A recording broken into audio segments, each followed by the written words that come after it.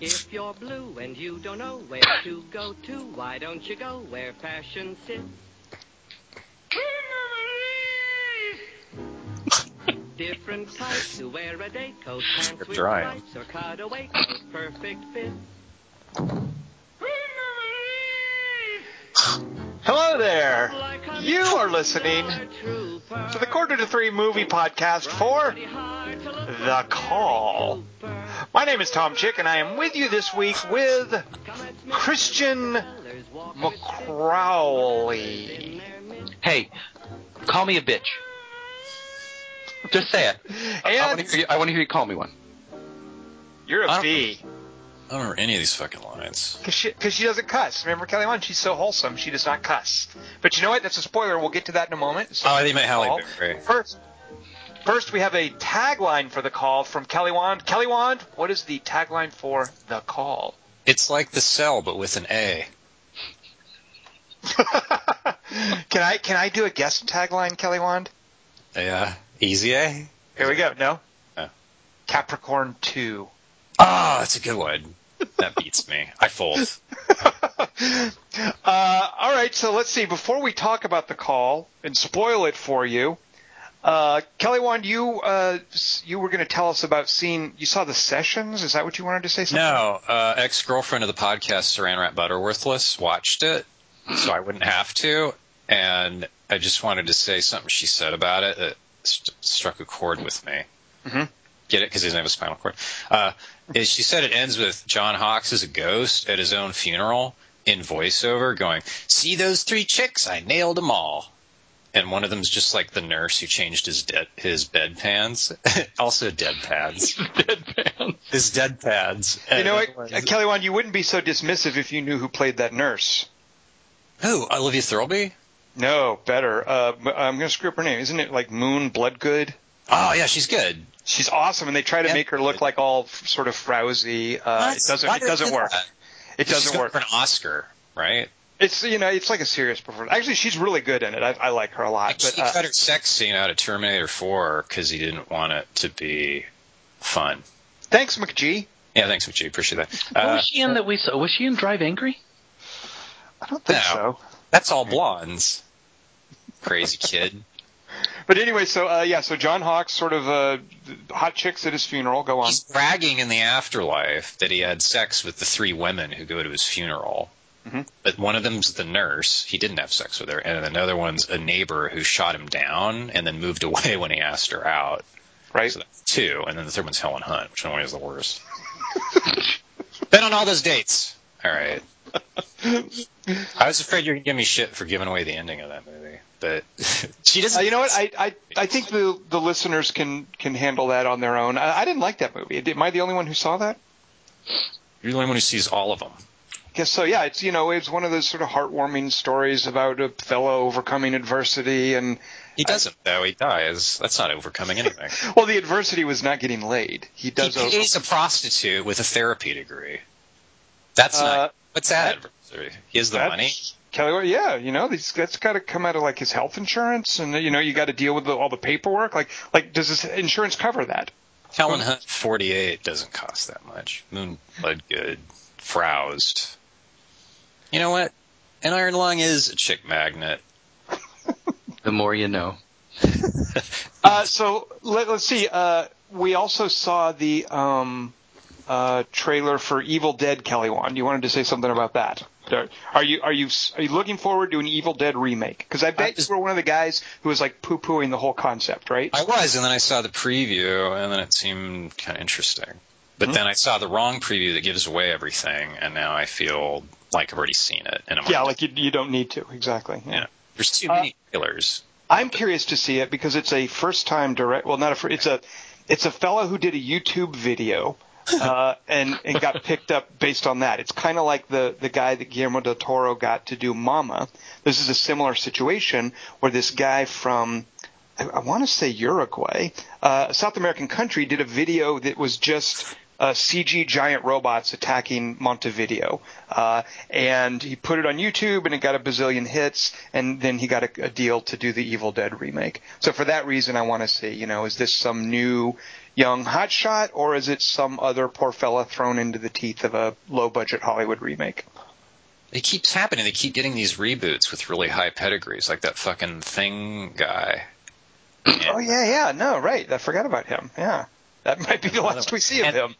The fuckwad who wrote Prometheus, that was his first script or something. Like he wrote over the weekend. No, so he had done, John Spates had done Darkest Night. What was it? The thing about the aliens who come to Moscow and turn off the power and they're invisible. What was that one called? Oh, the one you saw and you got mad The at Longest Day. It was called The Longest Day, I think. No, stop. Yes. Wait, they weren't invisible. That's the one I'm thinking of. Yeah, they were invisible, they turn off the power, and the movie is called The Longest Day. Yep. How long was the movie? Wait, it's day, so the power being out is not as important as at night. It would be a bigger hassle. That's a good point. Awesome. That might be something they want to look into for the sequel. Right? And they went, hey, this doesn't make any sense. Let's put him under Prometheus. If he has trouble with day-night, wait till we get him with a donut-shaped ship and running. Can I be briefly crass? I don't normally do this, but that Great Gatsby trailer, which I saw again, and I'm just going to have to stop. I can't take watching that anymore. That Great Gatsby trailer, I think I want to have sex with it. Yeah, you're supposed to. Which is weird if you read the book, because it's kind of a bummer. I don't know. I think you did have sex with it.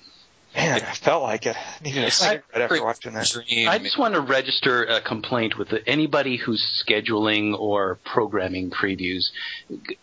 I mean, it doesn't have to be tailored to the actual movie, but if they could have some sort of logical progression from trailer to trailer, so we don't have to watch that preview and then watch The Heat after it, that would be awesome. I have one thing to say to you, Dingus. Yeah, there's a dog on your balls. That's procedural. That's code 58. Baz Luhrmann is Michael Mann for girls. What do you think of that, Tom? Well, he's also Michael Mann for me. Hey, well. So what does that say? The shoe fits, doesn't it? All right, so let's see. That's enough trailer talk. Let's talk about the movie that we saw this week. Kelly Wand, don't tip your hand yet. Because some of us on this podcast might have loved it. So, you know what? I think on this podcast we're all Brad Anderson fans, aren't we? He made that Oceanography movie with Hope Davis that The Girl Always Ruins Movies for Me ruined for me. So I wasn't sure if it was good or not. Dingus, do you know what he's talking about? Wonderland? Next Stop Wonderland, something Wonderland. Hope Davis, the chick who gets killed off at Arlington. What does that have to do with Oceanography? It's the same director. That's the same guy, isn't it? Oceanography? Yeah, it's a romantic comedy with an oceanographer and a chick who goes on speed dates. Black dudes. Right. I know he directed Next Stop Wonderland, but I had no idea it had anything to do with Oceanography. I thought that was a time. Next Stop Wonderland is a time travel thing with Gwyneth Paltrow, isn't it? It's Val Kilmer as John Holmes. Oh God, there's so many different movies we're talking about. All right, well let's drill down to one particular movie. No spoilers. Dingus, without spoiling anything, tell the folks what we saw this week. All right, this week we saw The Call, a 2013 high-concept thriller movie about a short 911 operator. It was directed by Brad Anderson and written by Richard Ovidio. It stars Tara Platt, Roma Mafia, Halle Berry, Abigail Breslin, Morris Chestnut, and Michael Eklund. The Call is rated R for violence. Yeah, it's for violence and disturbing content and some language. That's always an R if it's got some. It's got some language in it. The Call opened at number 2. It was beat by the Oz movie, which made another cool $40 million this weekend. So no stopping Oz. It is great and powerful, apparently. But The Call came in at number 2 with $17 million. On Rotten Tomatoes, which is the percentage of reviews that are positive, The Call is at 38%. on Metacritic, which gauges the average rating of reviews that use ratings, as well as, I have since been told, reviews that don't use ratings. There's all kinds of magic going on with Metacritic, but on Metacritic, The Call is at 51. Whoa. Just it barely tips right past the fulcrum of the middle into the positive. You never see a 20-point spread. Not that that's 20 points, which is proof of my point. I've been up for 48 hours. I'm not going to remember any of this. It's probably a blessing. But Tom, what do those numbers mean? They mean, Kelly Wand, now that those numbers, what we draw from those numbers is that it is now time for a collapsus. Oh. So nothing, in other words. Those are, if I had made a movie and it got 38% on Rotten Tomatoes and 51 on Metacritic, I'd be a little bummed out. That's what those Has it ever, since we started doing this podcast, whenever the fuck that was, have they all been the same number? Like the amount it made and then both ratings? Like 17, I feel like if that had ever happened, Kelly Wand, you would have definitely said something about it. Well, no, maybe it happened like a bunch of times, and I just didn't notice. Could be. Fascinating, Wand. All right. The Colpsis? Is that what you said? Or you said it better? You added a syllable, I believe. I made it sound like a medical procedure. Yeah. Well, who wouldn't want to date a Colpsis? That's so Kelly Wand, yes, drive it like you stole it. Is that in it? The movie? Stop wording me. The Colpsis. A week and a half in the revising. Ring, ring. Thank you for calling 911. What city, please? Don't say Reno. Wasn't funny the first time. Hey, put the jello in the pudding pop. Terrence, you know this number's for emergencies only. This is an emergency. Look at this pudding pop. Well, it's weird how you keep getting me every time you call 911. But I gotta go. Some cops just came in. Sup, sister? Wait, I went too far down. Sup, sister? If I needed to put you back in the scene. Superior delivery. Sorry, Stinky, I don't date cops. Just keep framed pictures of them around my apartment as exposition. Like serial killers do. I was talking to your boss, actually. Ain't you supposed to be working right now, Barry? Fine, I'll go out with you. 911, what city, please? Don't say Reno. Wait. I'm skipping that part. Hey, I'm a blonde 14-year-old girl. A serial killer's breaking the glass of my patio door. Should I stab him in the hands or get the gun out of the drawer beside me and shoot him?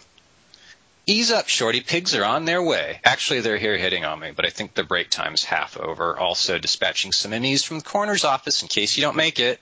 Thanks for calling. Oh, wait, what's your location, huh? At 3815 0th Place at the corner of Beaumont and Killer's in the kitchen now, trying to find the sharpest knife. Okay, I didn't ask that. Do you see any numbers on the outside of your house? Yeah, I said them. 3815. Now he's coming towards me with the knife and drawing a finger across his throat and making an annoying sound with his teeth. Okay, Stacy, no worries. Those expressions are perfectly normal in psychopaths, prepping for what we call a kill stab. What sign are you? Capricorn? Fuck. Well, Cindy will do what we can, but it doesn't look good. Does the killer look like a Libra? This happened in the movie? I can't. It seems so long ago since I saw it. He says he's a Taurus. Okay, he put the knife down. He picked up a whisk. It's a Camry. Okay, yeah. Right, red Camry. What I need you to do is run upstairs, find a room, and shut the door. That's my Halle Berry.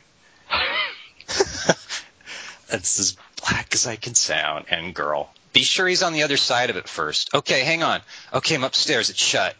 Wait, shouldn't I have tried to leave the house instead of trapping myself up here? Kirsty, I'm not going to lie to you yet, but yes. Have you considered a career in law enforcement? We offer an excellent benefits package in case of death and dismemberment, although the pay is shit and most of the calls blow. Actually, occasionally you get a serial killer, or as we call it, jackpot, but it rarely ends well. Anyway, I should get going. Thanks for the call. Wait, don't leave me. Oh my God, he's coming down the hallway now, humming Karma Chameleon. Okay, Debbie, what I need you to do is taunt him verbally. Okay, hang on.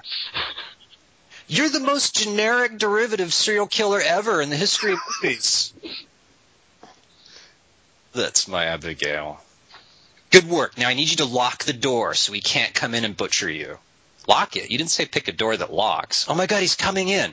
Okay, Leslie, it's okay. Death's part of life. Stabbing's just the most painful. Now you're going to need both hands for this, so I need you to put me on speakerphone, all right? Okay. Now open the window and throw your shoes out, then hide under the bed. Okay.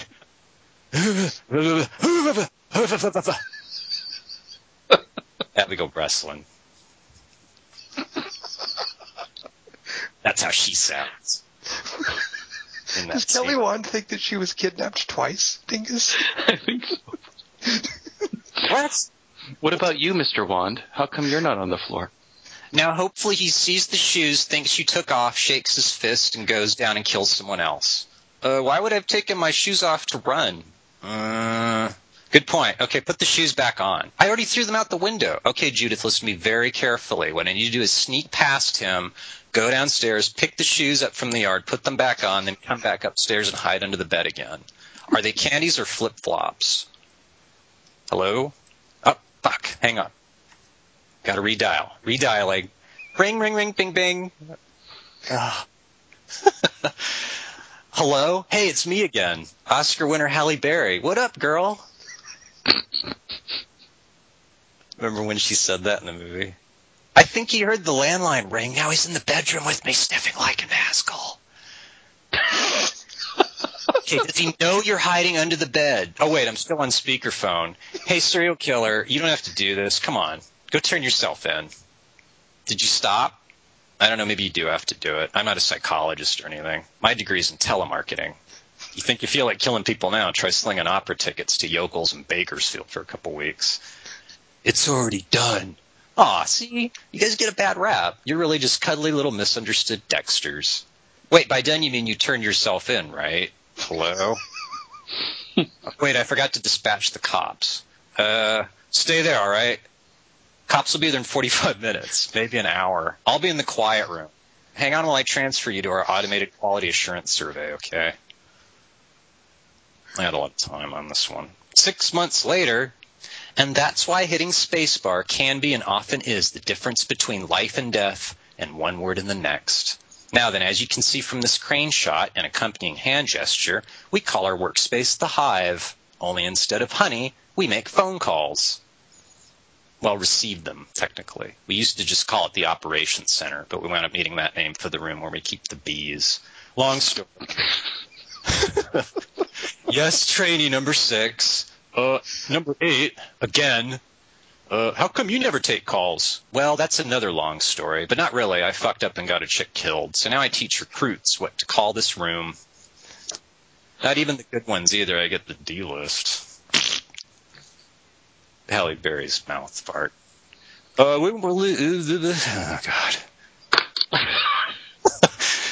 God. I was making fun of his performance. I didn't flub the line. That's good. Wouldn't we learn more from someone who hadn't fucked up? Beats me. And to answer your next question, no, I don't date my students anymore. At least the white ones. Fuck it, pick me up at 7. Okay, so any more questions about workspace nicknames? Last chance. JK, here there are always second chances. Tina here's my latest protege. I trained her myself, so she'll never freeze up ever. Tina, what do you consider the hardest part of your job besides cleaning the coffee maker and fielding my post-traumatic mood swings? I guess the not knowing how anything ends after the call's over until I glance up and see it on the news right there on that giant flat screen.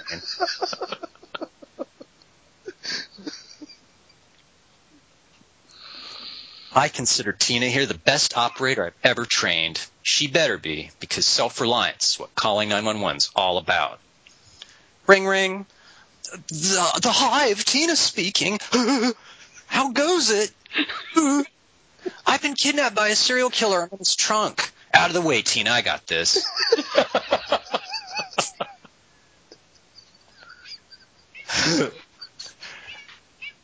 Tom's cat. The cat is taking over the podcast. It's the movie and the sis. The sis. Tina, I got this. Hey, kidnap and possible murder victim. You're my first case since I got the last girl killed by this same guy. This is pretty exciting. I'm scared. I think the freeway we're on is Whoa, girl, slow down. I'll ask the questions here. Now, is there a gun, rocket launcher, or 911 operator in the trunk with you? No. How about now? No. Caller, do you have any ideas? I'm kind of drawing a blank. Hang on there. I just popped out a taillight with a screwdriver. Okay, good work, Tina, but try not to use up all the vodka till I get there, okay? I'm waving my arm through the hole of passing traffic. Which arm, Tina? Left? Ugh. Well, what's done is done. At least your suffering will be over soon. Wait, I can just make out the license plate. Hang on, Autumn has this DMV app on her phone here. The car's owner's name is an old Chinese woman. I knew it. Caller, how much Cantonese do you know? Maybe search the trunk for a takeout menu? Oh. Oh, is that too racist for Vancouver? Hey, man, you got a girl's arm waving from your trunk and some paint. Sopranos guy. I'm as good as him. Whatever you got going on, can I come? Caller, you out of the trunk and at the police station yet or what? Who's your favorite character, Tom, in The Office? I like your Michael Imperioli quite a bit. I don't know who that is. Hey, man, when I told you about the arm, you started sweating and doing shit with your teeth before flooring it to heavy cross traffic, so I figured that meant follow you for the 16 blocks at high speed, which is weird since I beat you here. Did you hear a girl whimper just now? No. Okay, well, I could just walk over there 5 feet and see the inside of your trunk, which up till now I was pretty inquisitive about, but I think I'm just going to bail. Fuck it, you want to go grab some beers? I like you. Get the fuck out of here, I'm killing you next. Mr. Help, please, someone, something. Imperioli. Whoa, that sure's a crazy ringtone your trunk has. Hey, quit stabbing me. Ow, hey. Still up for the beers? Ow, come on. This is The Sopranos. Always dying in car. Caller, what the fuck? This is so your generation. The unibrow guy from The Sopranos is dead and in the trunk. Oh. Okay, caller. Maybe go through his pockets, see if he has any money. I only have one hand free, but I'll try. Caller, what's your favorite movie? I don't know. Henry, Portrait of a Serial Killer, United 93, Martyrs, The Vanishing, the French one. Ugh. I haven't heard of those. I like that one where Kate Hudson's all, my hair's blue, it's blue. They don't make them like that anymore. What are your least favorite movies? I don't know, Catwoman, Swordfish, Gothica, Flintstones, Cloud Atlas, Rich Man's Wife. Were you in Goldmember? Ugh, I wish. Shouldn't we be talking about escape tactics? Oh my god, we're pulling into a gas station. Now you set the attendant on fire. My phone battery's dying. Wait, I see a street sign. I'm on Thomas Guide page. Hold that thought, caller. Just got to get some cashews. Oh, wait, they're already in my mouth. Oh, that was a close one. Caller, you dead? Hi, boss. Can I get a raise?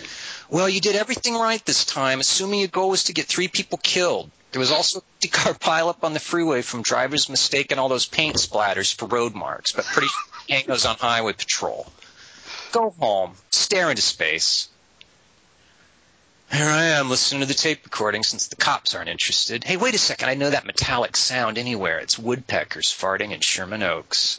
I could just call my boyfriend cop. Now I'll go myself. Wait, should I bring a weapon? The killer will have some. Wow, it sure is pitch dark. But luckily, I used my phone operating skills to find this trap door instantly. Oh, drop my phone in the pit. My flashlight ought to scare him. Like Schlob. I do something like that. I felt. I hit a closet and get murdered. I should have been a phone operator at NASA. Fuck yeah, now I hit him with a shovel. Should I finish him off or turn my back and free the girl so he has more targets? Oh no, he's awake, JK. Kicked him in the head. Damn, you chained me up. Well played. When did the police get here? They're not. We're gonna leave you here to die of boredom. What? Aren't they going to comb this whole area looking for me and traces of the other victims? What if the kid's story has holes in it and they find me and I get off scot-free because you idiots caused a mistrial? Especially after that shit about closure. Don't end the movie this lame. It's already done. The end. Aw. Kelly Wand. There was a lot of acting, Kelly Wand, in your Colossus. Well, I'm as good as the acting in the movie. Did the real water. All right, so Kelly Wand, you sort of balked a little bit. That's a compliment, isn't it? Say what? Look how much I wrote about it. That's a compliment. Well, but when I claimed that we were Brad Anderson fans, you demurred. What is your problem with Brad Anderson? Have you not seen Session 9? I don't like the last part where the ghost talks in Session 9. And what was the one after that? There's something... Vanishing on 7th Street. Well, there was Trans-Siberia, which is awful. That's a silly thing about Woody Harrelson and trains. But then there is Vanishing on 7th Street, which Dingus and I have seen. Have you seen that? No, I don't see movies with math in the title. All right. Good title for this movie. Vanishing on 7th Street. Yeah, like Vanishing on Pico, maybe. Vanishing on San Fernando. Yeah, exactly. Yeah, a lot of San Fernando. It taps into our fear of vanishing on a street. He also did The Machinist. Oh, of course, right. Yeah, I kind of like that one. I like movies where people go through major weight gains or losses. That always impresses me because they hurt themselves. If they punch themselves in the face, they should get an Oscar. That's my logic. Traditionally. Tom, thoughts? That I am a Brad Anderson fan, so there.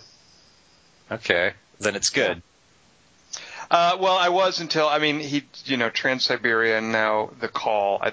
Maybe these are just like his paycheck movies. I don't know. It felt like a very unpersonal movie. It really did, and it sort of just felt like a quick vehicle for Halle Berry. No. Vehicle. Oh. I don't know what that means. I will say, this is a movie that you hear about the premise and you're like, what could possibly happen? So, be good though. You field a 911 call and the cops show up and the movie's over. This should be a 10-minute long premises, like that swimmer one you mentioned. Exactly, like The Reef. Yeah, the shark finds people swimming in the ocean, it eats them, the movie's over. So you would think The Call, this should be over in 10 minutes. I was reminded of a similar movie I had seen called Amber Alert. Wait, that's the prequel. All right. No, it's an actual movie. You can watch this on Netflix. It's a fairly recent movie. It's found footage. And the premise is there are these kids, I say kids, they're like 20-something kids. There are these kids that they're doing their audition video for American Idol. They don't say the name American Idol, but it's definitely something like that. So they're doing their audition video, and it's a guy and a girl. They're like 20, and the girl's little brother is the cameraman, and he's carrying the camera. And they're in their car, and they're just shooting footage of them talking, so that the American Idol folks can see, what they're like and cast them on the show. And while they're in the car, they hear about an Amber Alert. And they see, wait a minute, isn't that the car that was just described? Hey, pull up, let's check out the license plate. Whoa, that's the license plate. So this movie should have maybe another 2 minutes in it, right, where they call 911 and the cops say, okay, thanks, and the movie's over. This movie stretches it out over 90 minutes of found footage, a lot of improv from two kids who are really not good at acting. They basically follow the guy, and then he's got a girl locked up in the back of the car, and the one of the heroes throws the camera microphone into the car they're following so they can hear what he's the killer talking, and they follow him to his house and they creep around in his house, and so Amber Alert. With that much trouble, just save the girl. It's like not building the boat on Gilligan's Island. And plus, and a lot of it too is like the movie has to come up with convoluted reasons why the cops can't just come out and take care of stuff. It's like, they're busy or they don't believe the kids. Warning into the formula. Yeah, and it's like they're the ones that issued the Amber Alert, and they don't believe the kids trying to call it in. It's ridiculous. So anyway, in comparison, The Call was awesome. in comparison to Amber Alert, as a found footage movie. Wait, why? What is an Amber Alert? Is that a real thing? Yeah. An Amber Alert is following. Well, a lot of times they are. The implication is that it's somebody being kidnapped, but a lot of times it's custody disputes, that kind of thing. But there will be a notice issued, like over the radio, and they have billboards on the freeways. Is it just a California thing, Dingus, or is that a nationwide thing? It's a child abduction alert. That's what it literally. I think the code is CAE. I only know it from California because we have those huge freeway signs, which you see, I think, in this movie. But yeah, it was named after this 9-year-old child who was abducted named Amber. That's depressing. Amber Alert was every time her parents hear that, it's like. Well, but it's also, but anyway, it's. Was she safe? I think it is mainly a California thing. I've never heard of it anywhere else, but maybe it's spread across the country. Anyway, and there's a movie about it where apparently it's not a trademarked term. You can call your movie Amber Alert and not be sued. Another instance of this that I think of, though, that handles it very well. Have you guys seen Cellular? Yeah, I like it better. Yeah, it's way better as far as like capturing this idea of being on the other side of a phone and frantically not wanting to get disconnected, and the tension of sort of being a witness, not literally, but being able to hear what's going on, but feeling helpless. Cellular did a really good job of capturing that and of pacing it and of drawing out the action without feeling too contrived. He also has to do different things. Like, he's not just sitting in a call center. Right. Yeah. I remember the one it made me think of, and I like Cellular too, but was Breakdown, because I remember thinking that Russell one. Is it dumb? Am I stupid for? I thought Breakdown was dumb, but you know. Okay, wait. Here's why I remember thinking it was good at the time, was that he has to pretend he's rich because they think he is, because he's driving a certain kind of car or something. So they make him go into a bank to like take out a shitload of ransom money that he can't. So he has to like think on his feet in the bank, and I don't forget what he does. How does that tie into being on a phone? Well, no, the kidnappers have someone. Okay, look. It's about vehicle chases and kidnapping. I just remember liking Cellular because isn't that Larry Cohen? Rob Cohen, isn't it? Oh, you know what? It is Larry Cohen, I think. Well, I just remember him talking about doing that, because I think he also did what's that? I think he also did Phone Booth, and there's that famous story about him having written Phone Booth and talking about this idea of Hitchcock, and because he had written Hitchcock movies as well. I mean, Larry Cohen, but he talked about doing Phone Booth and the whole idea of this confined story, and then Michael Bay came on to direct it and said, you know, how do we get this thing out of the phone booth? Yeah. So I always sort of branch back from Cellular to Phone Booth, but I think Larry Cohen had something to do with Cellular, and I remember really liking that, and how one of the things I really like about The Call is how it sort of stretches out the idea of we're not going to immediately have a battery failure. Wait a minute, you really liked something about The Call? Yeah, I did actually. Was that it? Spoiler? No, I liked the first hour or so. I thought it was really good until it wasn't, and then it got so funny I started laughing at it. But the first part of The Call I really, really liked. There's a lot of stuff in there I really liked, and thought it was this great classic, almost classic thriller for the first part, and then it just falls apart. There were moments that I thought were exciting, and I loved some of the police procedural stuff, even though it was very light procedural. But I just liked watching, okay, now the cops are coming, and now the helicopter's out, and now they're looking for the paint. And I liked some of the energy and the pacing of some of that stuff. But I don't think there was ever a time It was all padding, and none of it was exciting or unpredictable. Well, I totally disagree, because I think as the movie went on, I started to get this creeping sensation that it's all going to be in the car. I mean, I from the marketing of it, I got this sense that we're going to have a couple of girl murders. We're going to wind up somewhere, and then we're going to have a Silence of the Lambs resolution, which is what happened. But I thought most of the movie was going to be this, we're trying to track somebody down.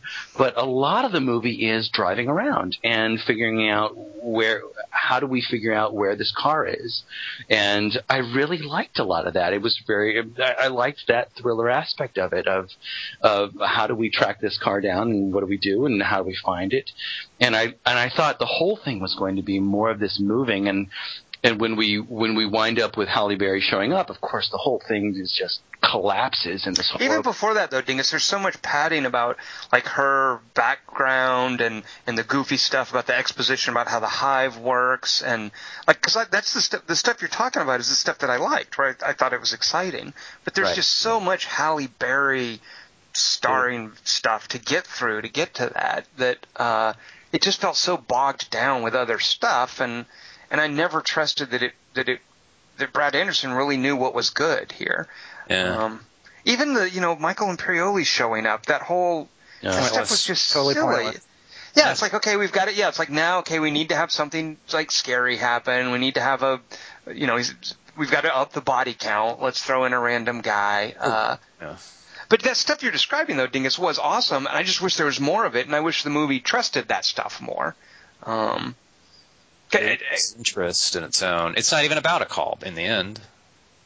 Yeah, and it completely. I mean, the way it falls apart too. It's got a pit. Yeah. Not just falling apart in terms of.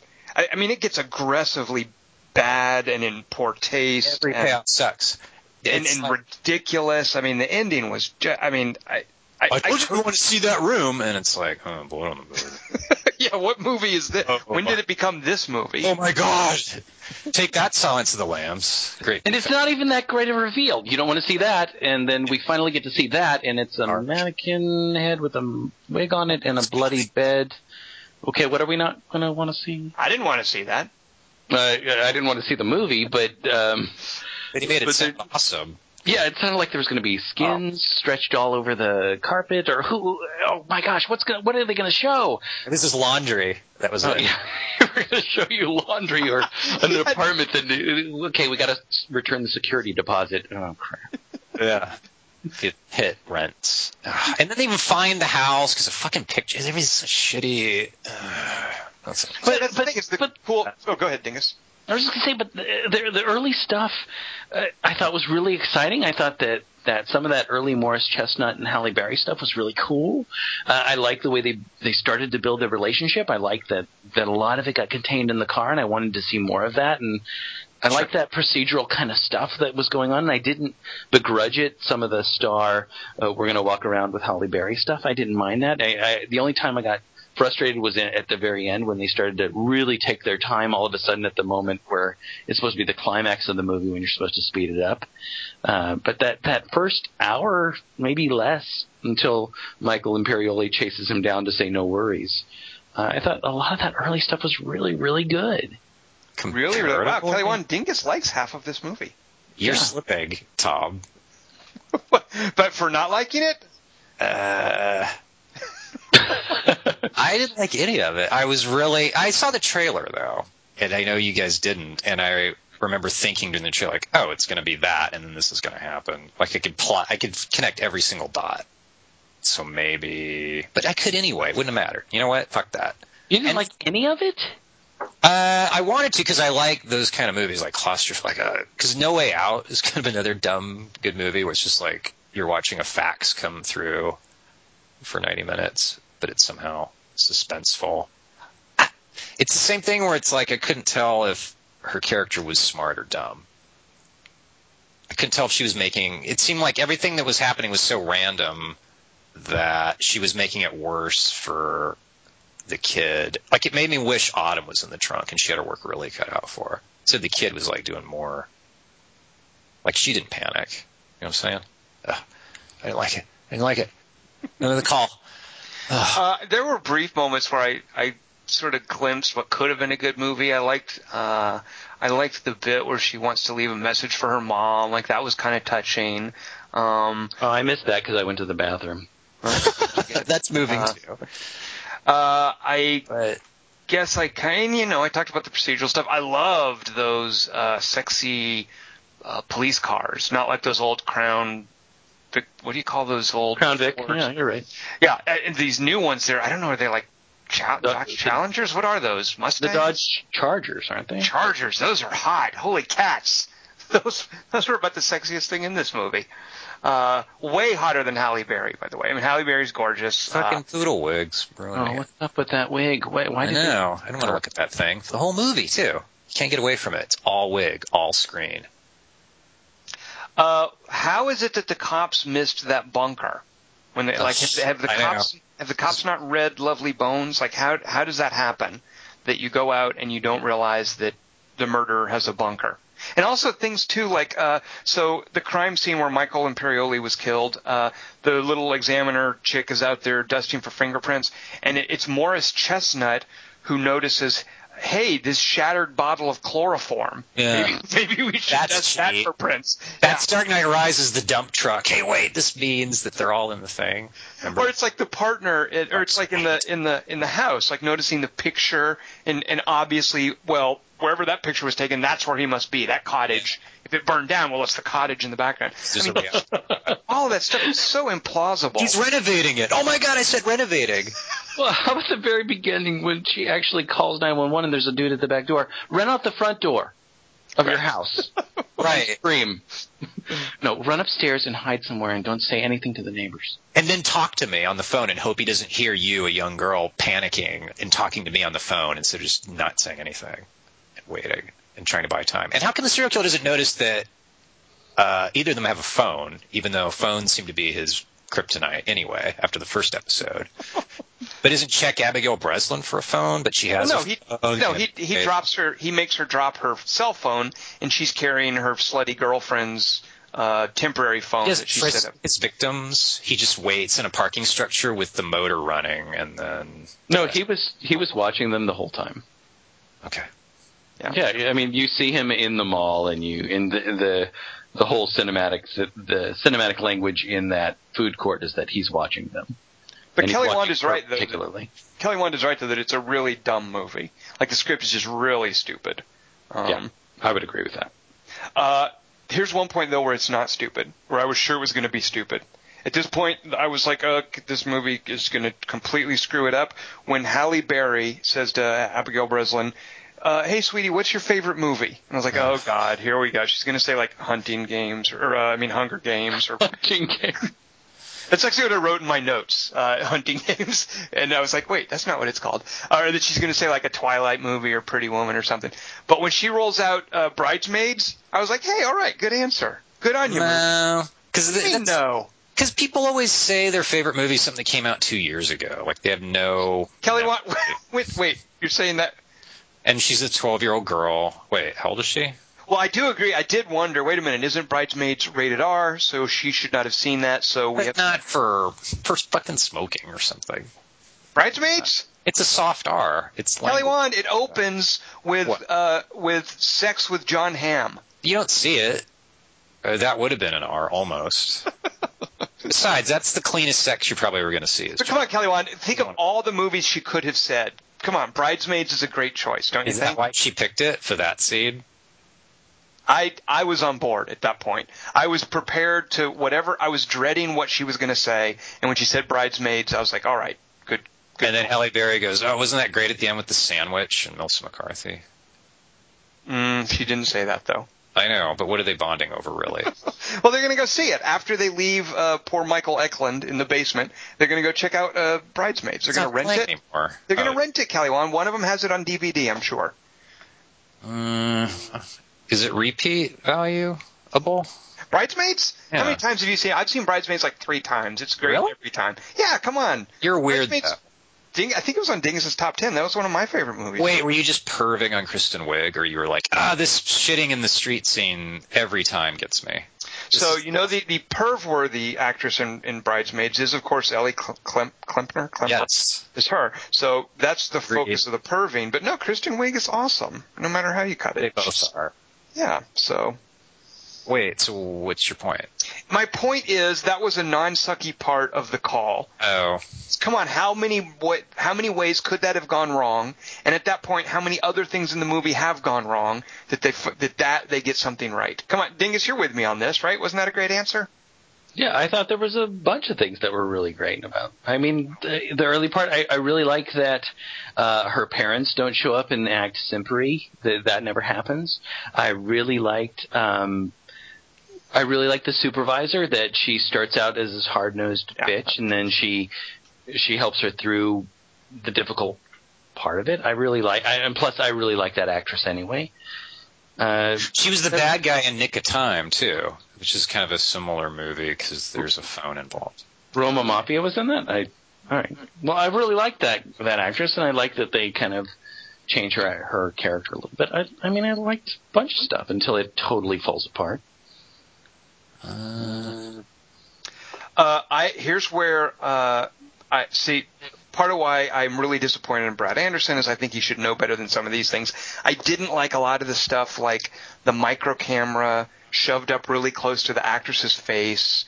It seemed like a Sam Raimi kind of thing. I didn't like him doing that. I hated whatever he thought he was doing with those freeze frame effects during the Michael Imperioli beating. Yeah, well, I don't know what that was. Padding. One more frame of padding right there. But here's though where I really was like, Brad Anderson, come on, you're losing me. Had me not. Here's where, so poor little Abigail Breslin. So everybody, she's like America's sweetheart, kind of. She's the little girl from Little Miss Sunshine. She's Little Rock from Zombieland. America loves Abigail Breslin. So if you're going to cast her in this movie and make us sort of fear for her safety, that's fine. That's an effective thing to do for your movie. But if you were then going to brutalize her like this, I just was really uncomfortable with that. With like stripping her down to her bra and that black eye effect and like cutting her for, I was really uncomfortable with that. Not because I necessarily think you shouldn't do that in a movie, but because once you start doing that in a movie, I'm going to feel a very particular way. And if you want me to feel that way, then that's fine. You need to realize your movie is doing that. Like, if you want to make me feel like, if you do something like that in a movie like Martyrs or Irreversible or Inside or that Hills Have Eyes remake, if you want to show brutality against a woman and have that affect my experience of the movie, that's a valid way to make a movie. But if you're going to toss that into a kind of a potboiler thriller like this, it doesn't work for me. I mean, if I'm going to see this movie about, this girl in danger, and I don't want to see Abigail Breslin like stripped down and given a black eye like that. It just felt really icky to me and uncomfortable and unnecessary and kind of gross. And it reminded me of a guy that we love to hate on this podcast is Eli Roth. And Eli Roth took Dawn Wiener. She's the actress's name is Heather Matarazzo, and she played Dawn Wiener in Welcome to the Dollhouse. And everybody felt sorry for Dawn Wiener in Welcome to the Dollhouse, and Heather Matarazzo, just a lovely little girl and a great performance in that movie in Welcome to the Dollhouse. And then Eli Roth cast her, I think it's Hostel 2. Yeah. He cast her in Hostel 2. And he strings her up upside down, and I think they slit her throat or something. But he literally bleeds her to death hanging upside down. And if I'm not mistaken, she might have even been nude. And it was just icky and weird, and I didn't want to see it. But it's a woman getting enjoying. See, it's a woman who I'd sort of seen as a little girl going through a tough time. That's some baggage that I have following actors as I do. Like, I was thinking, this is Dawn Wiener, and it just felt weird and gross. And so that's what this reminded me of, is this sort of graphic brutality against Abigail Breslin. I didn't appreciate it, and it felt out of place, and I was very uncomfortable with that. The Canadian audience gasped in horror collectively when he punched her. And maybe he was trying to set up their ending in a half-assed way. Like, see, she gets punched in the eye, so she's paying it forward with chains. I'm confused, Tom. Do you feel the same way about Brooke Smith in Silence of the Lambs? No, because Silence of the Lambs earns that tone. Like, I think the sense of peril, and also, by the way, in Silence of the Lambs, I mean, she's distraught and she's very upset, and you sympathize with her, but you don't see like her being like hurt and brutalized physically. Like, it's not as graphic about what happens to her. It clearly sets up the stakes, and we know what could happen to her, but it's not as brutal, I think. Is it an age thing? Partly. Like Brooke Smith. Brooke Smith is. Go ahead. Well, Brooke Smith, like I know her as I know she's got a theater background, and I think it wasn't until after Silence of the Lambs she was in Uncle Vanya on 7th Street. Like I have some sort of background for her, but I never saw her as like a little girl as an actress doing stuff. So that's certainly part of it. And you can have these like crappy horror movies where some throwaway actress, and even if I've seen the actress in something else, gets sort of stabbed or whatever, and that's like gore and it's fine and it's dopey and it's part of the horror movie. But this kind of like psychological horror where you really care about a character and then do brutal things to that character. There's a place for that, and the place for that is not a by-the-numbers thriller like The Call, I feel. For me in Hostel 2, at the end of the movie, that girl's friend basically buys the company. Like, she does business with the people who did that to get revenge on her personal antagonist. So in a way, she's kind of selling out the Heather Matarazzo character more, too. Well, Hostel 2 is just trash. I mean, there's nothing to that. And you're right, Kelly Wand, that it's obviously what Brad Anderson thinks he's doing here is setting up that ending where they're then going to give him what he deserves. I just feel it fails. It's ridiculous. It fails completely. Like that's not earned. There's no call for that. They're not behaving like actual characters at that point. It's absurd and ridiculous, and all it's done is just made me feel icky for seeing that black eye effect on Abigail Breslin. And he's giving you but she'll get her, like, he's going to at least give you the lurid death wish part where she gets it back, and then she doesn't really get him back, so you only get to see the lame part. I think the implication is he's going to, like, starve to death down there or whatever. Yeah. If they don't find him, we don't know whether they don't. Well, sequel. Well, no matter what happens, I mean, it's just such a stupid ending because no matter what happens to him, eventually that place is going to be found. There's going to be enough evidence to track the two of them down. It's just, it's as if Halle Berry's character never worked in the police force at all. Exactly. And that's the arc they wanted us to have for her? Or is it? Did you guys right? It plays like a television program or a Twilight Zone episode. The ending has no bearing on what happens in the first part of the movie. Twilight Zone had payoffs that were established. Yeah, Dingus, don't go dissing Twilight Zone. I dare you. I apologize. Did you guys recognize the villain? Do you know who that guy is? Yeah. He's all over the place. Is he always a serial killer? Usually, yeah, pretty much. He's really good at it. We saw him in The Divide, that horrible thing about the people. I tried to block that movie out because I broke my foot that night. You guys. Also, this will be another opportunity for Dingus to make fun of Ashley Bell. He's in a movie called The Day, which is about like post-apocalyptic cannibals, and he's the craziest of the post-apocalyptic cannibals. And you know this because not just because he's crazy, because he has like a mohawk.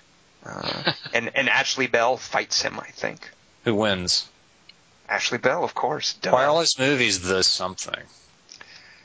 Which should be the title of the next one. That's a good point. The Happening.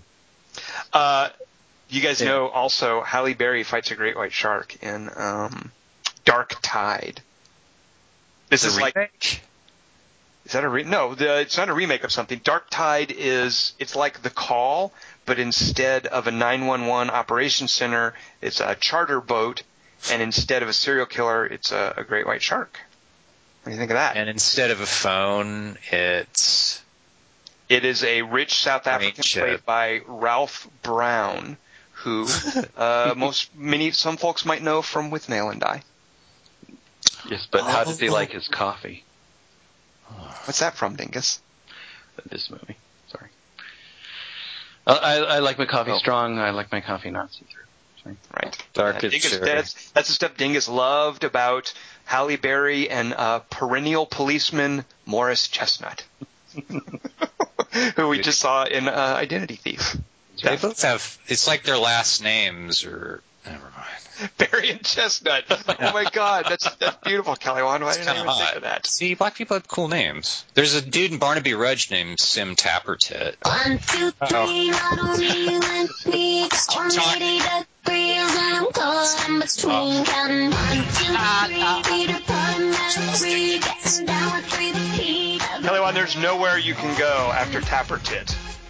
Sim Tappertit. That's awesome. It's like he's foreseeing computers. Keyboards. So did you guys catch the bat scare in this movie? Yeah. It's a good one. Yeah. It was, Halle Berry was the victim of it. Right? It wasn't a baseball bat, though. No, an actual bat, literally. Actual word bat being pronounced by a Foley artist. Terrifying. So cheap, the whole fucking movie. It's like shot on one road. You know, Dingus liked the first half. Yeah, oh, you know what? But I live around that road, so I kind of enjoyed that part. Also, Dingus, why don't you explain this? What happens, Dingus, when you're watching a movie and you see someone you know? Does it screw up the movie for you, Dingus? Explain what happened to us. We're sitting there watching the movie, and the trainees come in, and one of the trainees, the coolest of the trainees, not the idiot boy, but the cool girl, is one of our friends. She's the wife of a guy I went to college with. The idiot boy is a friend of mine. He just died. No, I'm sorry to hear that, but he deserves it. Okay. So at that point in the movie, though, I am completely out of the movie. Anything that's going on, I'm not paying any attention to. I'm just sitting there watching Tara, going, "Hey, that's Tara. I'm going to watch her act in this." I'm watching her. I'm ignoring Halle Berry. I'm not listening to anyone. I'm just like looking at the person I know, and that's kind of cool to see. But if I had liked this movie, I would have been so mad at Tara. I would have been like, "Oh." Well, you also referred to that as the part of the movie that you liked, too. Like, that early part where I knew someone and zoned out for 10 minutes. That was great. Well, I was so glad to see her because that's a great part. She had a good part and she did well with it, and that was very cool to see. Do I know her? Am I excited to hear this anecdote? No, but if you come out to LA and hang out with us long enough, you might get to meet her. So on that note, I want to apologize to anyone who's like watching, like West Wing, for instance, and they have to deal with like seeing my stupid mug and me talking. Like, I don't know if you'd like look at me in the scene or whatever, but I really feel awful if anybody knows me and likes a show and has to put up with seeing me there. So sorry, folks. What are you talking about? I love West Wing, and you are value added. Don't worry about it, Tom. Yeah, you know what? I don't believe that. 'Cause I seriously believe if you know somebody. And not like because you're like in the business and you know everyone, but if you know somebody and you see them pop up in a show, you are no longer watching the show. You're taken out of the show. So while that's very kind of you to say, Dingus, I feel like I've screwed up West Wing for anybody who knows me. So well, I have a problem with your pen, but other than that, I really like your stuff. Nobody knows what you're talking about. You played a reporter, though, and you're a video game reviewer, according to the Heart of the Spawn comments. So you're typecast. And the gay thing, too. Kelly, no one knows what you're talking about either. Oh, pen, sorry. So anyway, that was kind of cool to see our friend. But, man, it totally takes me out of a movie when that happens. I hate that. And then you parlayed that into, hey, remember when I was on that show 30 years ago? I just want to apologize because I don't – that doesn't that screw – I don't know. Whatever. You didn't mind when your pipe dropped on stage. That's theater. That's okay. That's okay on theater. Yeah, theater is real. TV and movies, not real. That's how that works. Anyway, let's do a 3x3. Found footage version of. What is this week 3x3? Oh God. These are your 3 favorite crowd scenes. All right, Kelly, you were introducing next week's 3x3, so why don't you start us off? My third favorite crowd scene in a movie on the podcast we're discussing is in Braveheart, when everyone mooned the British army. And then the part I like is that they get arrows shot at them, and then some of them do take arrows in the asshole, but they didn't all turn around. Like, some did the shields, but some were like, no, it's worth it. And they just kept doing it. And that's the part of crowd I want to be of. Dingus, did you expect you'd be getting that sort of response? Great ass. I didn't expect something that thoughtful from Kelly. You're welcome, Internet. I'm always here for you. My number 3 pick is I love the way Ridley Scott does the chase scene in Blade Runner with the crowd and the street. And I've seen that movie so many times. I just love looking at all the detail in that. It just, to let Harrison Ford and is he chasing Joanna Cassidy there? Yeah. I should know this by now. To just let that scene just go through so much detail. There's just so much to see there, and it's so busy. And I just have in my head too that isn't there like a talking crosswalk that's saying "Don't walk, Walk don't now, walk." walk yeah, now. walk now. Yeah. They have those in Canada, by the way. Well, they have those around. Yeah, that's Blade Runner was Fuck prosthetic. you. All right. Yeah. I'm living in that. Do you mean when he shoots her? That part? No. It's when it's at the chase. It's before he shoots her. It's when she run out on the street and is looking for her. Rain. Yeah. Oh, when There's he's all those tracking her. Okay. Yeah, and there's all those people with like umbrellas that have neon handles. It's goofy, and it's the future. Who knows what people are going to do in the future? But it just looks awesome, and it's so busy, and doesn't he even like hop up on a car so he can see farther? Yeah, I actually really like that because suddenly you triggered that. I think in the original story, isn't one of the differences between the original story and the movie? In the original story, isn't it that the world is underpopulated? Yes. In the movie, it's utterly crowded by scenes like you're talking about, Tom, and I really like that because I can picture it. Leave it to Dingus to bring up some dick. Leave it to Dingus. You almost said lingus just then. It's like the book where you didn't have to show the crowd. He doesn't have the crowds, and in the movie, he adds crowds for more money. And that was like a real crowd-looking crowd, too. And I remember in the previews for it, they were like, he has to find 4 replicants in a city of 6 bazillion motherfucking crowds. It's like... Man, I love the way they used to do trailers. Math. Dingus, what is your number 3 pick for a favorite crowd scene? Maybe you got a line for us. Here's a quote from it. If she weighed the same as a duck, made of wood. No one knows that, Dingus. No one would ever guess that. That's obscure. Is that a crowd? It's really more of a mob. You're right, Kelly.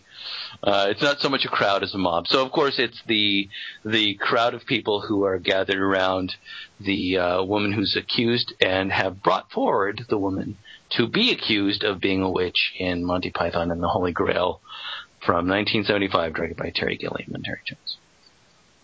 I just love the way one of the things I like about certain crowd scenes is the way that a crowd has character and the different people in the crowd exhibit their character without being just a bunch of ridiculous extras.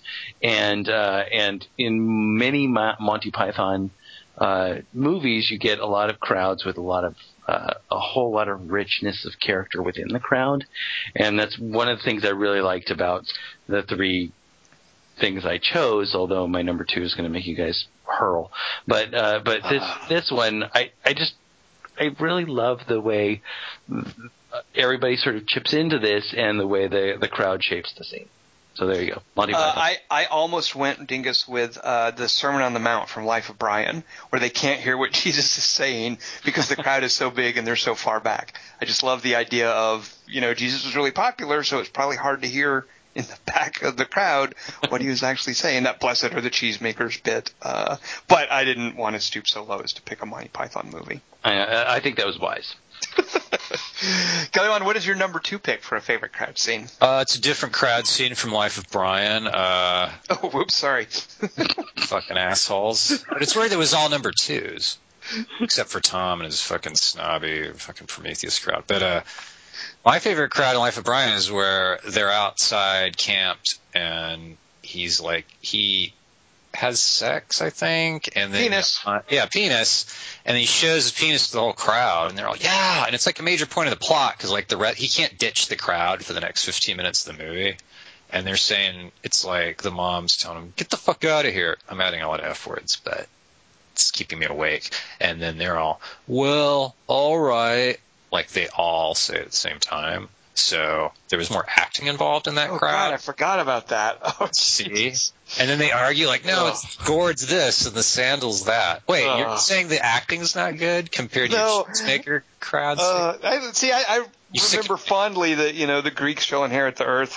They already don't have a bloody thing. Like, I remember, I think those are funny. And your thing about the whole crowd talking in unison is just like, I remember that being weird. It's like, what? They keep doing it forever. Well, I know, and it's part of the whole point about, like, a crowd following a prophet. The mom's starting to... Yeah, but then it's like the mom kind of starts getting into it. Yeah, okay, you know what? Maybe I do like that. Kelly Wand, you've won me over, Kelly Wand. And Dingus is the second best, and yours is the least good. No offense. I still have 2 more to pick, though. That's true. Okay. But you wouldn't go as so low as to... There's none of them are Monty Python. You're not going to find any Monty Python in my 3x3. Dingus is number 1. It's going to make us hurl. Number 2 is his second pick is the one he says we're not going to like. All right, well, my second pick, and this recalls a very insightful comment made by a friend of ours named Aaron Kane, who, in talking about Steven Spielberg's War of the Worlds, mentioned that one of the things that Spielberg brings to this movie is, as the director of Schindler's List and someone who is obviously influenced by the Holocaust, he knows how to make a movie about refugees. And that colors a lot of the scenes. Is that funny? Why are you laughing at the Holocaust, Kelly Wand? I'm just laughing at Dingus, who's laughing at the Holocaust because he hates Jews. But he knows that Spielberg knows how to make scenes about refugees and displaced populations, and you get a really good sense of that in War of the Worlds. Scenes like where Tom Cruise drives up to the diner, and he's in a car and there's the people there, or the crowd watching the burning train go by. Or even the crowd stumbling into Boston at the end. But the one that really, the scene in there specifically that I think is just really just one of my favorite scenes in there is that ferry scene with the crowd pressing to get into the ferry and the way that the ferry has to leave when they see the tripods coming and just the sense of chaos and people getting pulled apart from each other. I love that ferry. It's slow. No, the other one. I was thinking of the other one, sorry. The first but I just... the crowd looking at this crowd of people in New York coming together in the street to look at something. It slowly becomes a mob of terror. Right. But yeah, it's later on in the movie that it's sort of more colored by Spielberg doing a story about displaced people, refugees. Right. So my second favorite is the ferry crowd, folks trying to get onto the boat in it's all crowds, the whole movie, though. Mostly. My favorite crowd in that movie is the one that comes down the river while Dakota Fanning's trying to pee. That was some stellar acting in that, yeah. By the crowd? Yeah. They had to hold their breath. Oh, right. Swept down. It really hurt. Yeah. Dingus, give us a line from your number 2 choice, the one that's going to make us hurl, for your favorite crowd scene in a movie. I'm going to give you a bit of dialogue from this movie. Okay.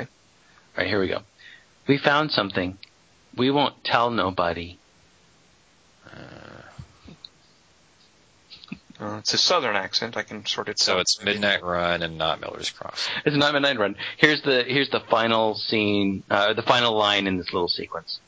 It's good to have you back, Spider-Man. What? Wait, what was the first one? Seems like forever ago. We found something. We won't tell nobody. Don't tell nobody. Why am I so dumb, Tom? It's a Spider-Man movie. I couldn't care. I mean, or is it? You've seen one, you've seen them all. Is it the toy with Richard Pryor where the kid dresses as Spider-Man? Yes. And they call Mr. Bates? Yes. Okay. So it was my favorite. It's not U.S. It's U.S. Sorry, Kelly.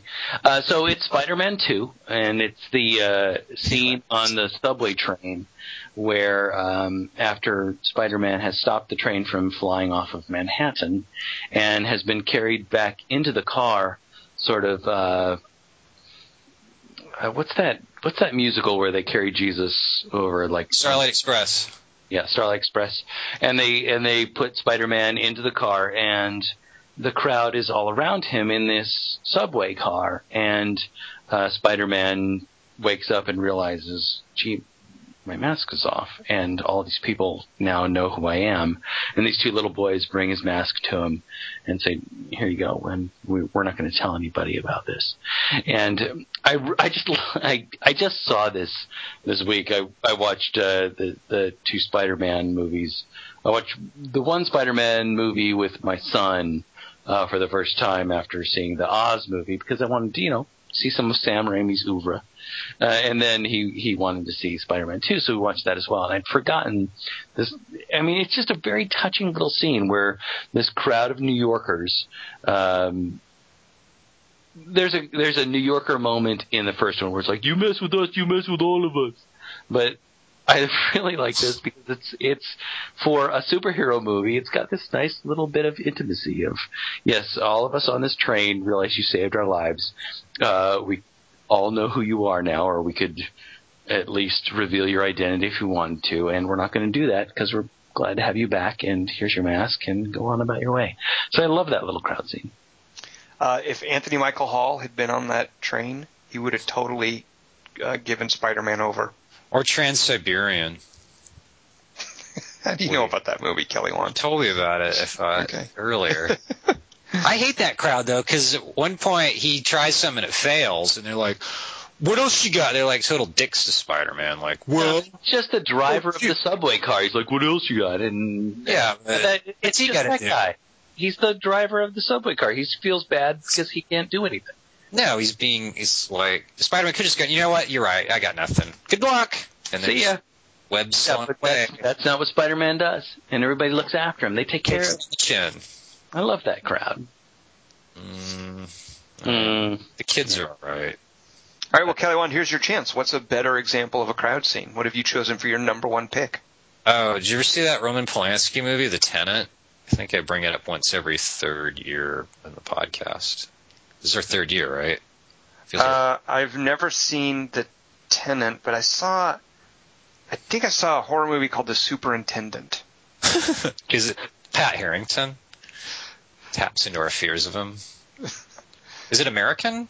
I'm more interested in what you're talking about. Maybe it's just called The Super. No, it's some really crass... That's actually learning a lesson. Oh, you might be right. No, but it's some terrible 70s horror movie complete with like these gross splatter effects about this like killer superintendent in an apartment building. I'm trying to think of cool taglines for it.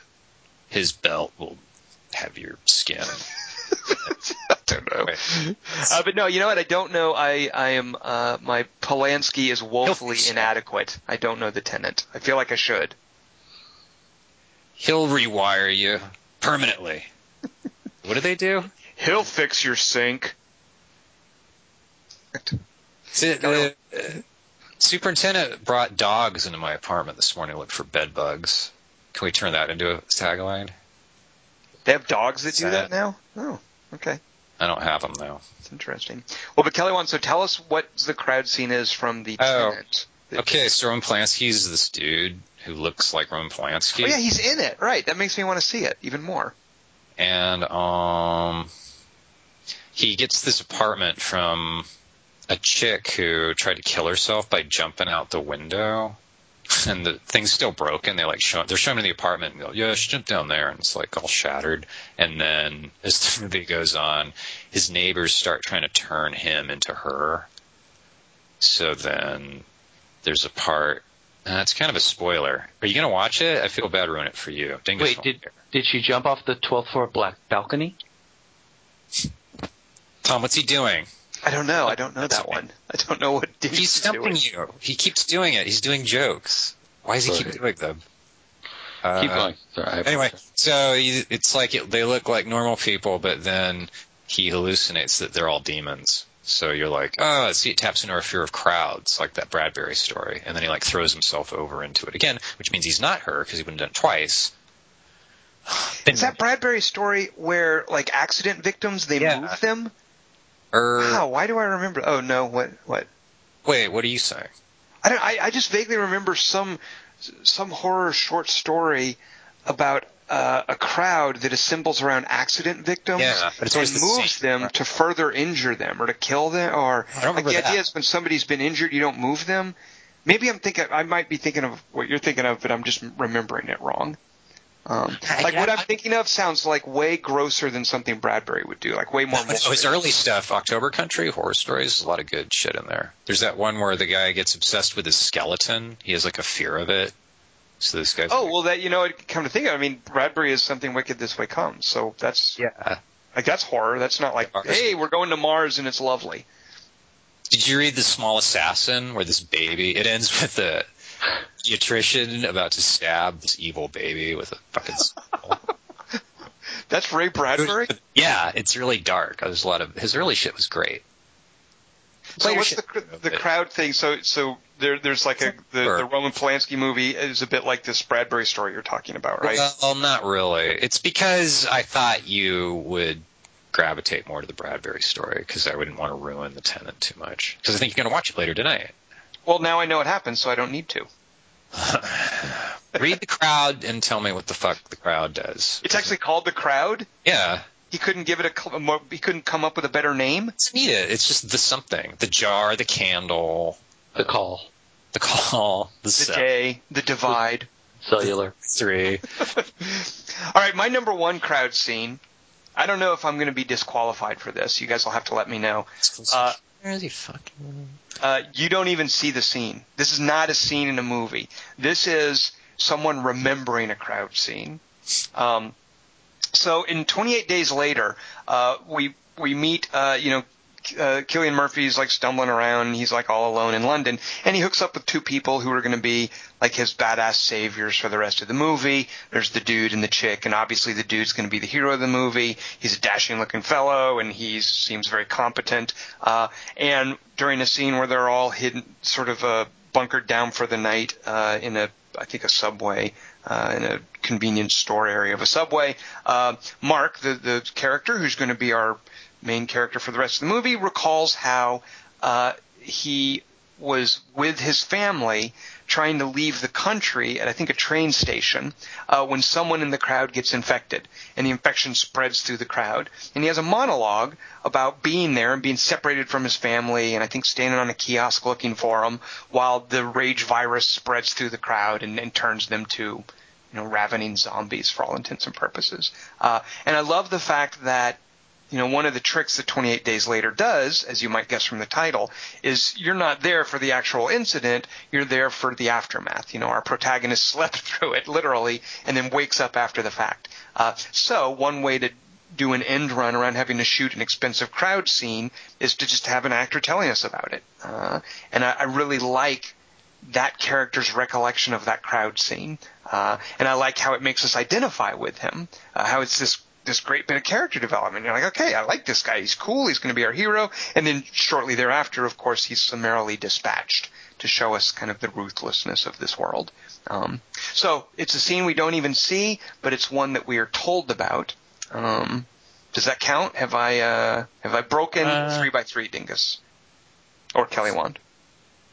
You like that crowd less than the Indianapolis casualties that Quint discusses? It's not a crowd. That's sort of men bobbing around in the water. It's not a crowd. Men bobbing. Got it. Dingus dead silent. No, I actually love that description. The thing I love most is that you tried to use the word bunkering instead of hunkering. But Dingus, any noun in the English language can be used as a verb. That's a characteristic of the bobbing. No. Bunkering is a word. I totally agree. It just doesn't mean what you think it means. But other than that, I actually totally love that description. I really love it. Okay, good. Hold on. I'm going to Urban Dictionary to look up bunkering. Go ahead, because that made me laugh to myself. It's hunkering down. It's not bunkering. Tom's Urban Dictionary. A bunker is a place where you defend yourself. So if you bunker down, you're going to sleep there for one thing.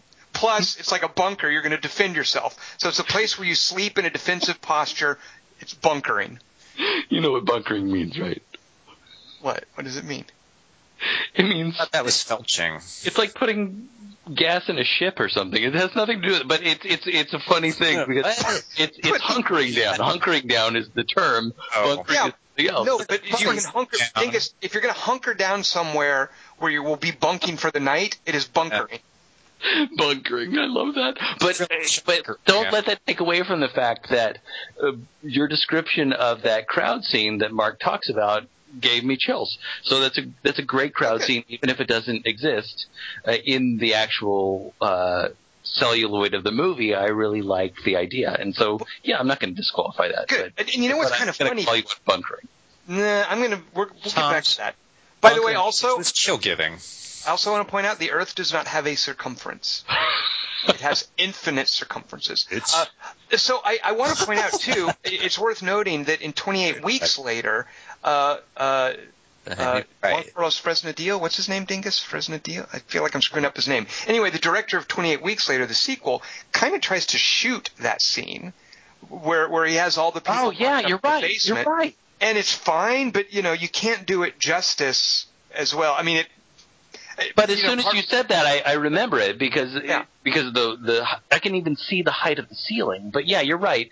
It's better described. Yeah. Because describing it, you get more of a sense of it's the sort of thing that you might have to do with CG. The way they shoot it, there's just a bunch of people crowded around the camera. But when Mark's talking about like climbing up on the kiosk and looking out over the crowd, and I got to say, I kind of have high hopes that maybe Mark Foster will do some cool stuff with this in World War Z. Because I know there's a lot of CG in that. Why are you going, ugh? Bad buzz on that one. Oh, is there really? Yeah. But it's a zombie movie, so I'm okay with that. But if you're going to use like expensive CG, if you're going to have a Brad Pitt funded movie, you're going to have money to do spectacular things like maybe shoot that scene that Mark describes. Danny Boyle was doing 28 Days Later on a very small budget. So maybe there will be some cool like crazy crowd zombie stuff in World War Z. I don't know. What if Eli Roth had been the one describing that? Kelly How much Wand. CG need for that? Why would you do that to me, Kelly Wand? So in his bunker, he shot himself. That's not defending him. Hitler bunkered down in where did he? Archie Bunker Hitler down and. Dingus, what is your number one pick for a crowd scene in a movie? Look up bunker while you explain. One of us.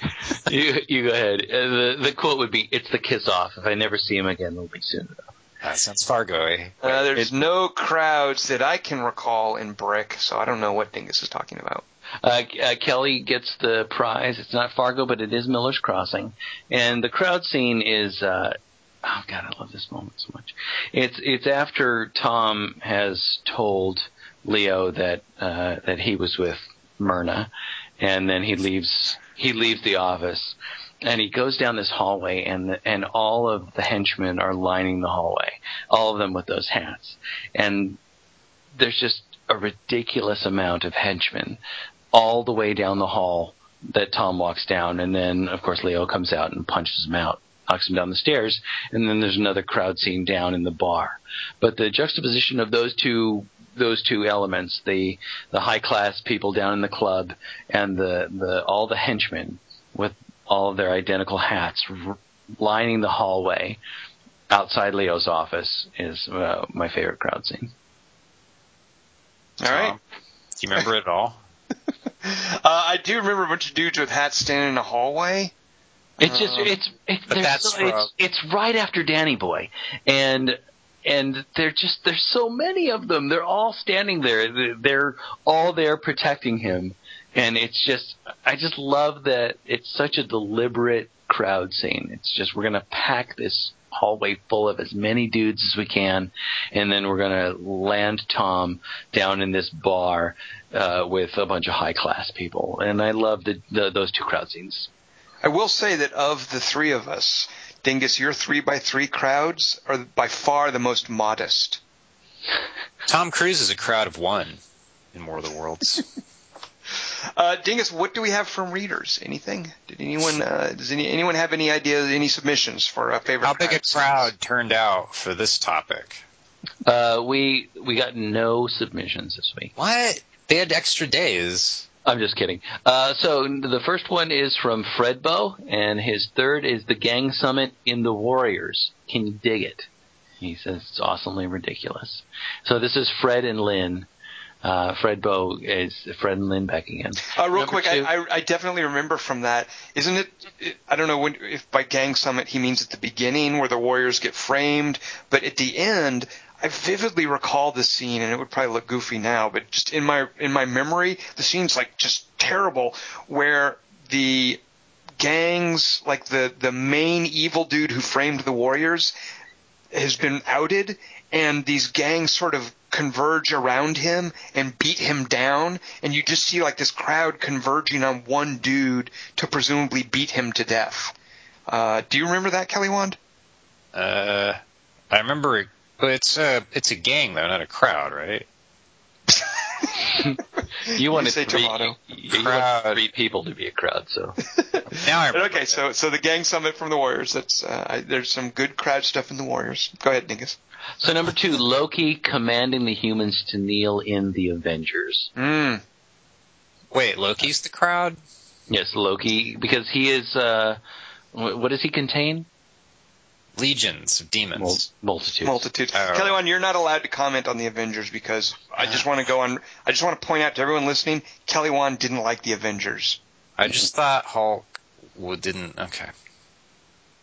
And the best crowd scene ever, according to Fred and Lynn, is the end of Crocodile Dundee. Sue communicates down the alley style via 2 guys in the crammed subway platform to Mick, who then walks across the top of the crowd to reunite with his soulmate. Pure movie magic. I thought that's the one where he goes to Universal Studios. Who knows? Who can tell? All right, so next we have Paul Weimer. Favorite crowd scene? No documentaries this time, I promise. Number 3, Gort Klaatu Barada Nikto. Ah, the Keanu Reeves movie, yes. The crowd. Anaboxer crowd. The flying saucer that lands in the Washington Mall. The Day the Earth Stood Still, 1953. A gripping and realistic scene of how first contact might play out. I'm not convinced it'd be a crowd if a flying saucer landed. Like they'd run away from it, maybe. Yeah, you're right. Today, nobody would have their cell phones out trying to get the picture. Because they've seen all the recent movies, they always kill everybody. So like, fuck that. We'll just be the second wave crowd. And number 2 is we're hoping to avoid any Imperial entanglements. This is the medal awarding scene at the end of Star Wars. A New Hope. Where half of the crowd is cardboard stand-ups, is the cutouts. Paul calls this a tribute to Riefenstahl. True, but victory and heroism against impossible odds, aptly rewarded and acclaimed by the gathering rebels. Wait, aren't I right though? Aren't in the actual Star Wars, aren't there like cardboard cutouts of people to like fill out the crowd's ranks? Like there are not that many people there, so they put cardboard cutouts. Yeah. Am I just inventing that, or is that true? It might very well be true, but in Paul's defense, I never said they had to be real people. No, I'm just once again pointing out how ridiculous Star Wars is. That's my only objective here. All right, then you have succeeded in your objective. Were those part of the Star Wars? Like Clone Wars and then the Star Wars? Kelly Wand, who can tell? See, non-CG crowds are impressive when a Wookiee yells at them. Kelly Wand, when we say who can tell, what movie are we quoting? Oh, wait, do it again? Who can tell? Evil Dead. Wait. I don't know. Wait. I don't know. It's a little Wes Anderson movie that we all saw recently and liked. Oh. Was he a good dog? Who can tell? Tannenbaums. Fox. All right, Digga, so what is Paul's number 1 pick for a crowd? Paul's number 1 pick is, his quote is, "Are you not entertained?" Do you know what that is?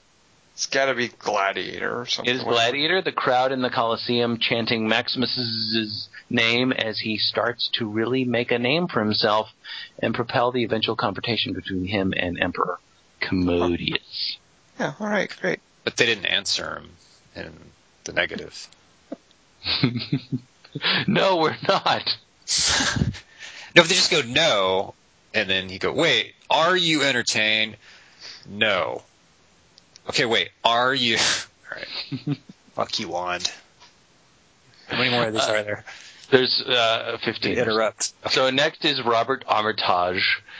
His number 3 is Stroker Ace. Thought that would please you, Kelly. I like what I'm hearing. The camera pans across a NASCAR crowd. Pay attention to the gentleman with the short shorts and afro. He bends over toward the camera and attempts to grip himself like a bowling ball. This movie is forever after known as The Stroker Ace. Oh, that's what that means. I thought it was his name because they called him that. Jim Neighbors. His coach or mechanic, same fucking thing, right? Tom, you're the sports fan. Those out of fixed cars too. You find out at the end. Did not know that. There's a lot of skills. His second choice is X-Men, the classroom scene. Scanning that crowd of students for recognizable characters was a true joy for a comic book nerd. The X-Men movies continued to hammer that nostalgia button for diminishing returns, but good superhero movies were still a novelty in 2000. Diminishing Returns is the subtitle of the next X-Men movie. And his final choice, number 1, is Mutant Girls Squad. Oh, wait. I know what this is. It's Japanese. Sounds movie. Japanese, yeah, exactly. Machine gun legs, like Rose McGowan. Something like that, right? A crowd at the local mall mistake our claw-handed heroine Rin for the barbarian that comes down from the mountains once every 10 years. Not one member of the crowd hesitates for a second in trying to kill and stuff her, even as they are easily dispatched by some dazzlingly stupid FX. Okay, never mind. I thought it was Japanese. The heroine's name is Rin. Stop it. All right, so Mutant Girl Squad. Excellent. The next one is from Marcel Bouchard. Greetings, Mr. Chick, Mr. Wand, and Mr. Morosky. Thank you for the podcast. Here are the 2 crowd scenes that came to mind. Number 2, Dawn of the Dead remake. Crowd plus propane tank plus shotgun. A sea of shambling zombies demonstrates the physics of wave propagation. Why would a zombie pick up a propane tank and hold it above its head like that? To show off cool special effects, apparently. Thank you, Zack Snyder. And number 1, The Matrix. Mouse's Matrix training program. Oh, I like that. The little one's name is Mouse.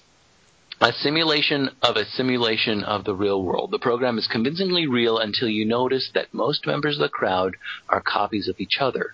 The surreal experience is heightened by the pulsing soundtrack, Morpheus' monologuing, and the drab, monochrome clothing of the people. A humorous touch, the crowd instinctively avoids Morpheus, but shoves Neo around as they walk past. Yeah, what's that mean? What's that? That's not how they would act. Is that supposed to teach them?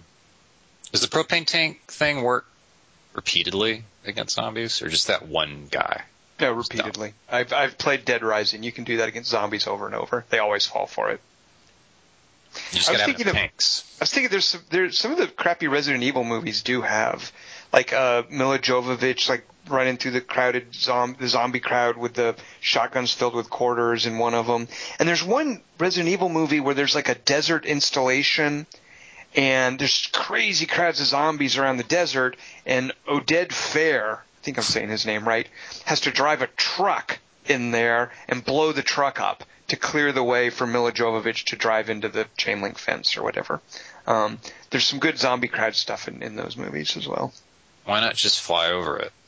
They don't have a helicopter, Kelly. Oh. Kelly, not everybody has a helicopter. Yeah. In Canada, we do. Wait, is he in the truck at the time? Oded Fair? Yeah, it's like his death scene. Did he steal that trick from the zombie with the propane tank? Did he go, hey, wait, that's it. We could just switch it to moving with wheels. I don't know where he got the plan, but no, he sacrifices himself, Kelly Wand. That's where his death scene is. The zombie? Oded Fair. He blows himself up. He's driving a big old tanker truck through the zombie crowd. The tanker truck, I think, hits so many zombies it falls over or whatever, and he's pinned in the cab. And I think the gas is leaking out everywhere, and the zombies are going to come in and get him. And he's like, screw you, zombies. And he flicks a lighter and blows them all up. How awesome is that? The human's name is dead? Do you even know who Oded Fair is? Deuce Bigelow. Is he really? Is he one of the... Yeah. I could see him playing a gigolo. I have not seen that movie, but I can immediately imagine him in that. I think he's one of the Mummy. Right. He was Conan. What? In that? What? No? He's a little too, I would say, maybe wiry to be Conan. I don't know. Dingus, am I saying his name right? You say his name, Dingus. I want to hear you do it. Dingus. No, See. I agree with you. I agree that Oded Fair. He was in the last Resident Evil movie we watched. They brought him back, but he died. How could he have been? Oh, yeah, you know what? You're right. That's right. I forgot about... God, I so forgot about that. Dingus, quit reminding me of that last terrible Resident Evil movie. Stop that. He's the husband in that awesome simulation scene. Yep. Right. I'm not convinced those movies remember who's dead from one movie to the other. They just go, yeah, he blew up, but no, he'll tell you later. It's too exciting. And then Clones. Yeah. There's some other death you won't remember. Because it's never something memorable, too. It's like, Kelly, does that also apply to the Fast and the Furious franchise? Oh, damn it, Tom, you jerk. Can get the bat off my shoulder. Now, wait, who's died? Screw it. Let's cast her. Michelle Rodriguez, get over here. Or the guy, the Tokyo Drift guy. So everything's a prequel because he died in the third one. So Somebody died in Tokyo Drift? What are you talking about? Someone died in that? Yeah, the Asian guy. Shark? Oh, no, I mean none of the main characters. Oh, racist. I mean, none of the... None of the European characters died in a car with an explosion. This is the worst conversation ever on the internet. Fuck. All right, the next crowd scene comes from Tyler. His number 3 is TMNT 2, The Secret of the Ooze. What is TMNT? I don't know what that is. Teenage Ninja Turtles. Oh, thanks.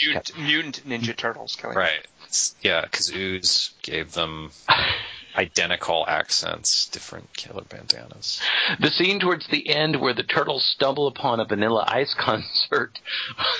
What? That's not real. I'm listening. Continue. While battling Toka and Razar. For some reason, Vanilla Ice just decides to go with it and is able to freestyle a brand new song along with choreography about fighting turtles, and the crowd loves it. Maybe Michael Bay can use that in his reboot. I hope so. Cool as ice. That's so him, though, to just make it up right there. That is so him. Fuck. Number 2, Ghostbusters, the Stay Puft Marshmallow Man exploding all over the city streets of New York, drenching the crowd in marshmallow. White hero. And number 1, Back to the Future, while defending his dad, Marty wins the support of the in-crowd... What? Wins the support of the crowd in Lou's Cafe by tricking Biff into crashing his beloved 1946 Ford into the back of a manure truck. He won the support of the crowd by doing that. Yeah. Hearts and minds, Kelly Wand. Hearts and minds. Begins with manure. That guy actor said he gets asked constantly if it was real manure. And he's all, no. And I thought, what a terrible, if he'd known that then, would he have gone, really? It's going to be, you really think it'd be real? But then it's a compliment, too, because it means that they bought it. Good night. Movie magic. Chill. Wand. All right. This is from somebody named Aaron the Great. What a crowded topic. Here are my 3 picks for best crowd scenes. Number 3, Kelly, can you guess this quote? This year's prom queen is Peyton Nichols. Oh, Zapped. I hope I didn't scoop. Peyton Nichols. Hope I didn't scoop Kelly on this one, but this is where the prom scene turns into a bit of a crowd's gone wild. Kelly could also probably explain why it's a great crowd scene better than me, but I'm a sucker for mayhem and powers that end in wide-scale nudity. Crowds are a big part of that scale, I think. It's just Heather Thomas's nudity, again. But I think it's he tries to grope her during the dance, and then... she's not into it, and she throws a watermelon at Scott Baio's head, so he makes her dress disappear, and then it all works out. I feel like Kelly Wand just made this up. The things he's saying... Continue. I'm listening. I just don't think... it all works out. I don't know how any of that could be visualized, Kelly Wand. I just feel like... Yeah, well, it's no, actually, you know what? It's a monologue Willie Ames gives at the end, discussing what happened at prom. That sounds much better. Yeah. That, chilling. I like it. Carrot, too. Similar. Shut up, Wand. I'm done talking. Number 2, quote, he said the sheriff is near. This is from a movie called Blazing Saddles. Here was a simpler time when social commentary was both sharper and more frank. Prepared to welcome the new sheriff, the crowd in the scene turns on a heel from Southern hospitality to racist bigots at the sight of a black man, and finally become concerned citizens when this new sheriff is suddenly being held up by himself. That just to hear someone talk about that makes me realize that I liked Mel Brooks stuff. I wish I did. You don't like that one? You don't like Blazing Saddles? You know what? I guess I do. Like, you don't like Slim Pickens in that movie? Come on. Yeah, you know what? You're right. How could anyone resist that scene? There's just so much like later Mel Brooks is just like so broad and not really funny to me, but that is pretty sharp stuff, isn't it? Richard Pryor's writing. Richard Pryor wrote Blazing Saddles? What are you talking about? Yeah, he wrote it. Are you serious? Gig Young was going to be the Gene Wilder part, and Richard Pryor was going to be Cleavon Little, and then he was too strung out or something. And Gig Young was sick from alcoholism, so Gene Wilder came in at the last second. That's what that movie was going to be like. How do you feel about that? I feel like I should watch it now. Look what it almost was. It was almost 12 Chairs 2. As long as it never turned into, what's the one where they're on the train, Kelly Wand? Trans-Siberian. No. Richard Pryor and Gene Wilder when they're on a train. What the heck is that thing that I watched? Silver Streak. Oh, God. Ugh. Oh, that's a good one. No, it's a horrible. Because the prisoner's the villain. You know what? Silver Streak, almost as bad as Wizard of Oz. Oh, that's right. What's wrong with you? Why you gotta be that guy? I'm that guy. That's right. You know, the dumb cop from the James Bond movies, the redneck, is the cop in Silver Streak. Yes, he is. He doesn't know who Rembrandt is because he's from the South. Is that why you don't like it? That's wacky. Just a nerve. Redneck. All right, Dingus, what else do we got? All right, Aaron's number one is discussing how people would just, take something good and take advantage of a situation. This is from a movie called Hot Rod. I like it. Sometimes I feel like I'm the only person who has ever seen or liked Hot Rod, but I do feel anyone could enjoy this crowd-based goofiness about an hour in where the third act has finally kicked in. The main characters are headed to the big event with the inspirational song The Voice playing them on, which prompts the citizens of their small American town to chime in. Everything is beautiful and uplifting until suddenly a trash can goes through a shop window, breaking the glass and positivity down into an instant riot. Thanks for the podcasts. Thank you, Aaron. Wait, so we have two more left. A good one. He just described the Spike Lee thing about summer. Well, that's the joke. It turns into a race war from what begins as a triumphant montage. Like we're gonna. It's like an Anna Kendrick song turning into "Do the Right Thing." That's Do the Right Thing. Thank you, Kelly Lund. But so there's the Hot Rod is a real thing. Yeah, isn't that an Andy Samberg movie? Oh, I thought he was talking about like some old classic that I'd never heard of. Oh, good Lord. That's funny. Never mind then. Isn't it that dude who wants to be a stuntman movie? That sounds about right. He keeps getting hurt like Super Dave. Ian McShane's in it. His stepfather. Tom's interest. All right. No, yeah, I thought he was talking about some 70s classic for some reason. Okay. But interesting. You know what? maybe I'll still watch Silver Streak when the old lady keeps calling him Steve, the crop duster lady. You don't like that? That was just crazy. Wacky. Another Southerner. I guess he's in Kansas. That's where you take the train. And so, Dingus, that was from Aaron the So-So, you said? That was... Aaron the Very Adequate. I support hot rod apologism on the internet. All right, next we have a fellow named Nick.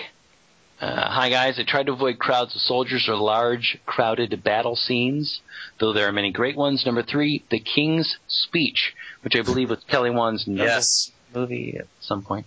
The opening scene of this movie perfectly captures the embarrassment of speaking in front of a large crowd and the vicarious embarrassment the crowd feels in turn. And you're a king. You have to say shit on the radio like we're fighting Nazis, which... if you stammer it. That's true, but at that point, of course, he is not the king, but yes, you're right. Yeah, Kelly Wand. It's still the speech. Number 2, Monty Python's The Life of Brian. I love the scene where Brian's multitude of followers swarms by his house to ask him a few questions. He tries to tell them they are all individuals, but to no avail, since they are interested in knowing is whether or not his mother is a virgin, if it's not a personal question. And number 1, War of the Worlds. The scene where the first tripod rises up out of the earth is Spielberg at his finest. See, Tom? The camera Those are moves my from long choices. shots of the entire crowd to moving with the hero as the crowd flees, and somehow we never lose our sense of place. So who was that from, Dingus? That is from Nick, Cynic. So Nick affirmed you, Kelly Wand, but he affirmed me more. Who? How? What? When? I wasn't listening. That's not true. Fuck you. Kelly Wand in the what was that, 5 or 6 stages of denial. All right. Too many. Nick has a runner-up, The Princess Bride. Everybody move! What? Tom? Which one's that? William Goldman. Andre the Bride. never mind. So he affirms the two of you, and then he barely affirms me later on. Still enjoying the podcast after all these years. Keep up the great work. And we have one more. This is Jeff Sweet. I've only got one pick for this week. I can think of plenty of films I love which happen to have crowd scenes in them, but I have a difficult time thinking of instances where crowd scenes themselves were noteworthy. Again, I'm looking forward to hearing what everyone else came up with. Ministry of Fear. Brazil? Wait. Tom? Dr. Moreau. Things that are green. The name of the movie is Ministry of Fear. Oh, it's the movie title? Tom, what's the movie title? Brazil. Three Faces of Fear. Okay, Ministry of Fear. Ray Milland is released from a mental asylum and immediately wanders into a creepy little... Oh, man, he just made me think of something. This is great. Immediately wanders into a creepy little carnival across the street where people seem to be just a little too friendly and enthusiastic about this stranger playing a game to guess the weight of a cake. Although the mystery later falls a little flat, I was ultimately a tad disappointed with the film. The scene managed to give me a wonderful sense of unease. As always, love the podcast, Jeff. So this is a movie called Ministry of Fear. Is it black and white? If Ray Milland is in it, probably. Isn't he like an old black and white grandpa movie fella? Well, his email is black and white, but I don't know if the movie is. X-Ray Eyes is color, but his eyes turn black in it, which is so... that sounds freaky. Yeah. You can see too much, Tom. That's the problem. Wow. That is freaky. All right, runners up from you, gentlemen. Anything? Tom fans. Jeff just made me think of, I don't know, that idea of wandering into a creepy little carnival across the street. I don't know why. I guess it's released from a mental asylum. He just made me think of the movie Blindness and the crowd scenes in that as the guy is directing the crowd. And there's the whole crowd of people in the asylum. Not asylum, but where they're held. The crowd scenes in Blindness are great, yeah, and the internment camp. And Tom, what you talked about with War of the Worlds, the ferry scene made me think of the scene in I Am Legend when they're going out to the pier to get his wife onto the helicopter. Oh, yeah, right. I was like, there's no crowds. That movie's about one dude and his dog, and later there's a chick. There's no crowds. But yeah, you're right. There are flashback scenes. Yeah. Castaway's got a crowd before he gets to the island. The plane is crowded, right? Thanksgiving. And I didn't want to mention this before we talked about the topic. I didn't think you guys would bring him up, but I didn't know if the listeners would. But one of the reasons I chose crowd scenes is because I absolutely hate the way Robert Zemeckis does crowd scenes. And one of the reasons that inspired this is I could have made this a negative topic, but I decided not to. But the way he does the crowd scenes, like outside of in Contact, when all these people are gathered around showing signs and doing protests, I just hate Zemeckis' crowd scenes. So that's sort of a negative runner-up. Man, that's mean, Dingus. 1941's got good ones. Not that that's Robert Zemeckis. Yeah, good point. Really different decade, film, genre, but still. All right, well, Kelly Wand, what do you have for us next week for a 3x3? Wait, we have to do our runners up. Oh, yeah, so yeah, are the runners up? No. God, no. I think we've said enough. Unless Dingus has one. Oh, no, I don't have any more than the ones I already didn't say. I kind of like in Close Encounters, my other favorite Zemeckis, where all the Indians point upwards. Because that means they all saw a UFO. Next week's 3x3, however, is 3 best finger pointing scenes. No. No, this is a fun one. You promise? It's better than Explosions. I didn't mind Explosions was fine. Yeah. Kelly, what I'm looking for is something as good as Explosions. That's okay. If you can manage that, I'll be tickled pink. Ew.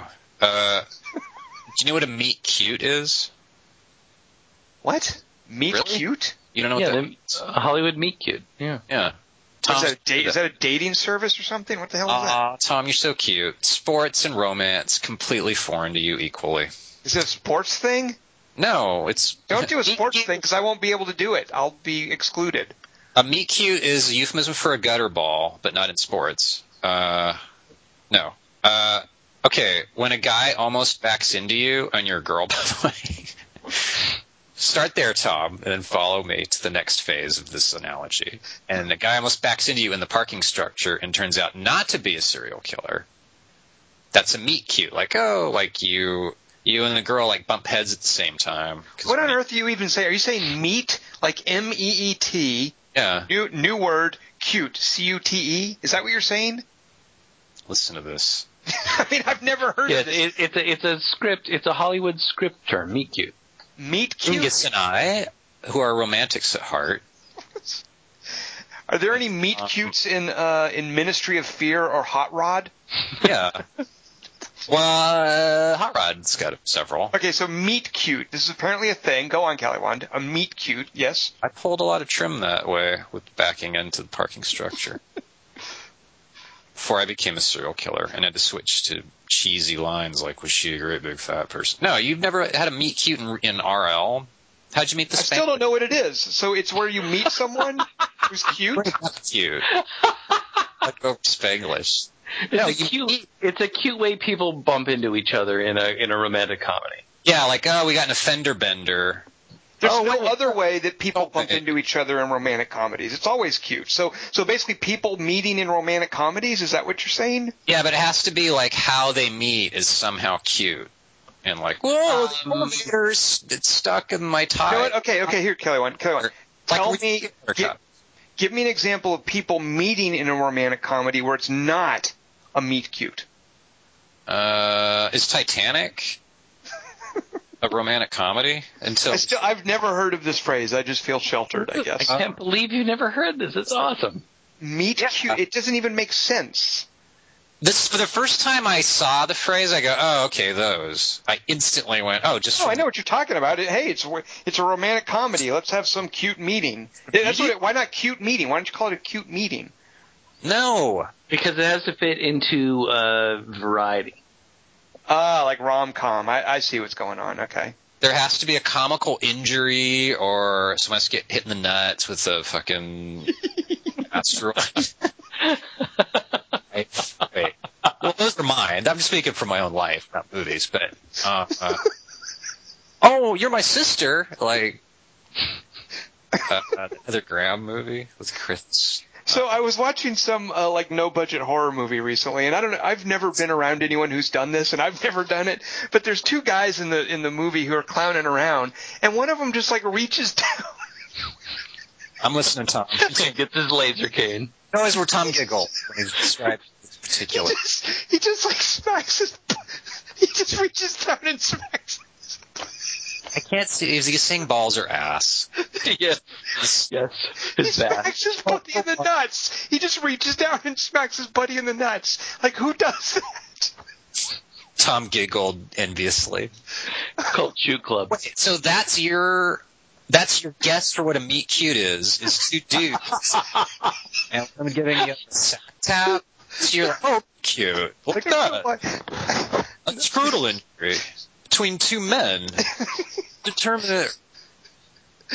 Whatever's going on here, I'm out of my depth, I realize. So, It's like where your submarine periscope gets tangled up in her hot air balloon strings, euphemisms, and like wine and Oz together, and you're like, what?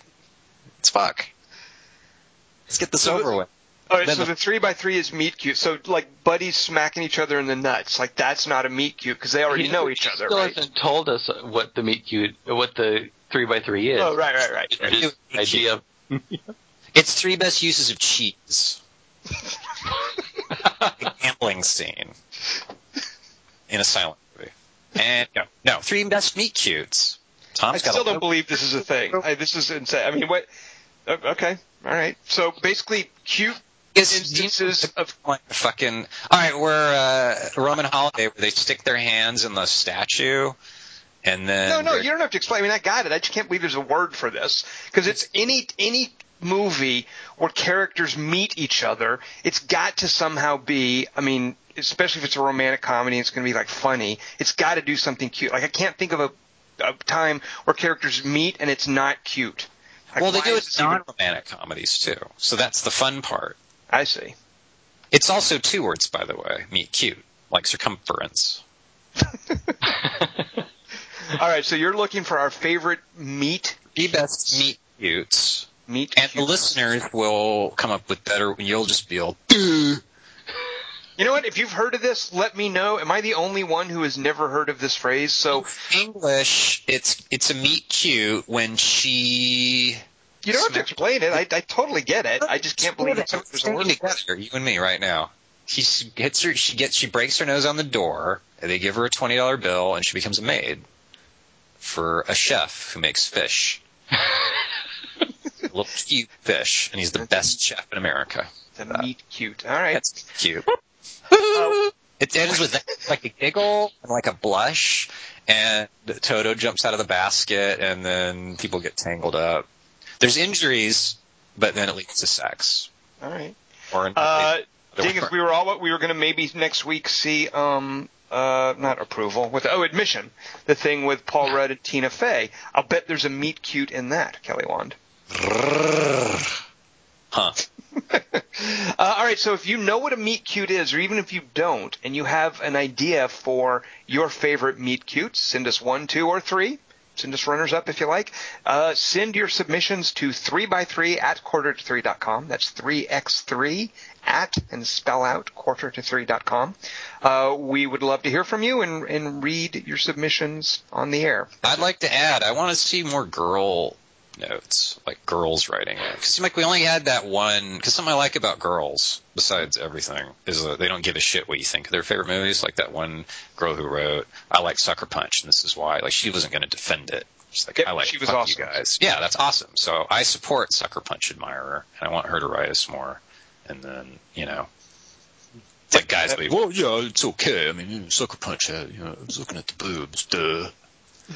So, dudes and chicks, send us your meet cutes. Next week, we will be seeing, what did we decide? So Torrid. So I don't think they're going to be meet cutes in Olympus Has Fallen. That one's more likely to have like dudes smacking each other affectionately in the nuts. That we might be Which seeing. is Tom's idea of a meet. So. I couldn't believe it. The guy, he just like reaches down and like pops his buddy's crotch. Like who does that? That's not if like Kelly Wand, if you did that to me, I'd be like, what are you doing? What's the matter with you? How can something so wrong feel so right? I love that you have a whole line of dialogue. How can you do that? Why would you do that to me? Yeah. In that I take your pardon, sir. His balls ruptured. It's just a weird thing to do to your buddy. I think why would they want to meet cute? Why would guys do that? Weird name for it. They should just call that injury. Stupid phrase for testicle mishap. Tom scratched his head on the internet. So, see Olympus Has Fallen. Join us next week as we talk about it, and as we bring you our 3x3 of Meet Cutes. Uh-huh. I am Tom Chick. I have been joined by Christian McCrowley. It's Christian Morosky. And Kelly Wand. This podcast is a Meet Cute every week. Tom? Play us out, you dumb And you mother. don't All know right. where to La, la. look. Why don't you go where fashion Ah, so good, huh? Right? We nailed it. See? Young Frankenstein is no Blazing Saddles. Come No, on. I'm saying as a meet cute, she's Terry Garza in the hay. And Oh, you know what? Terry Garr is so cute in that, though. she saw, oh, you're wrong, hey. And then Marty Feldman. See, they got Hunchback chauffeur, which is...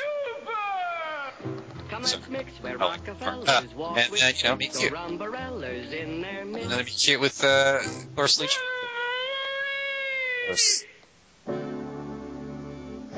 One nuts to a hand in Tom's world.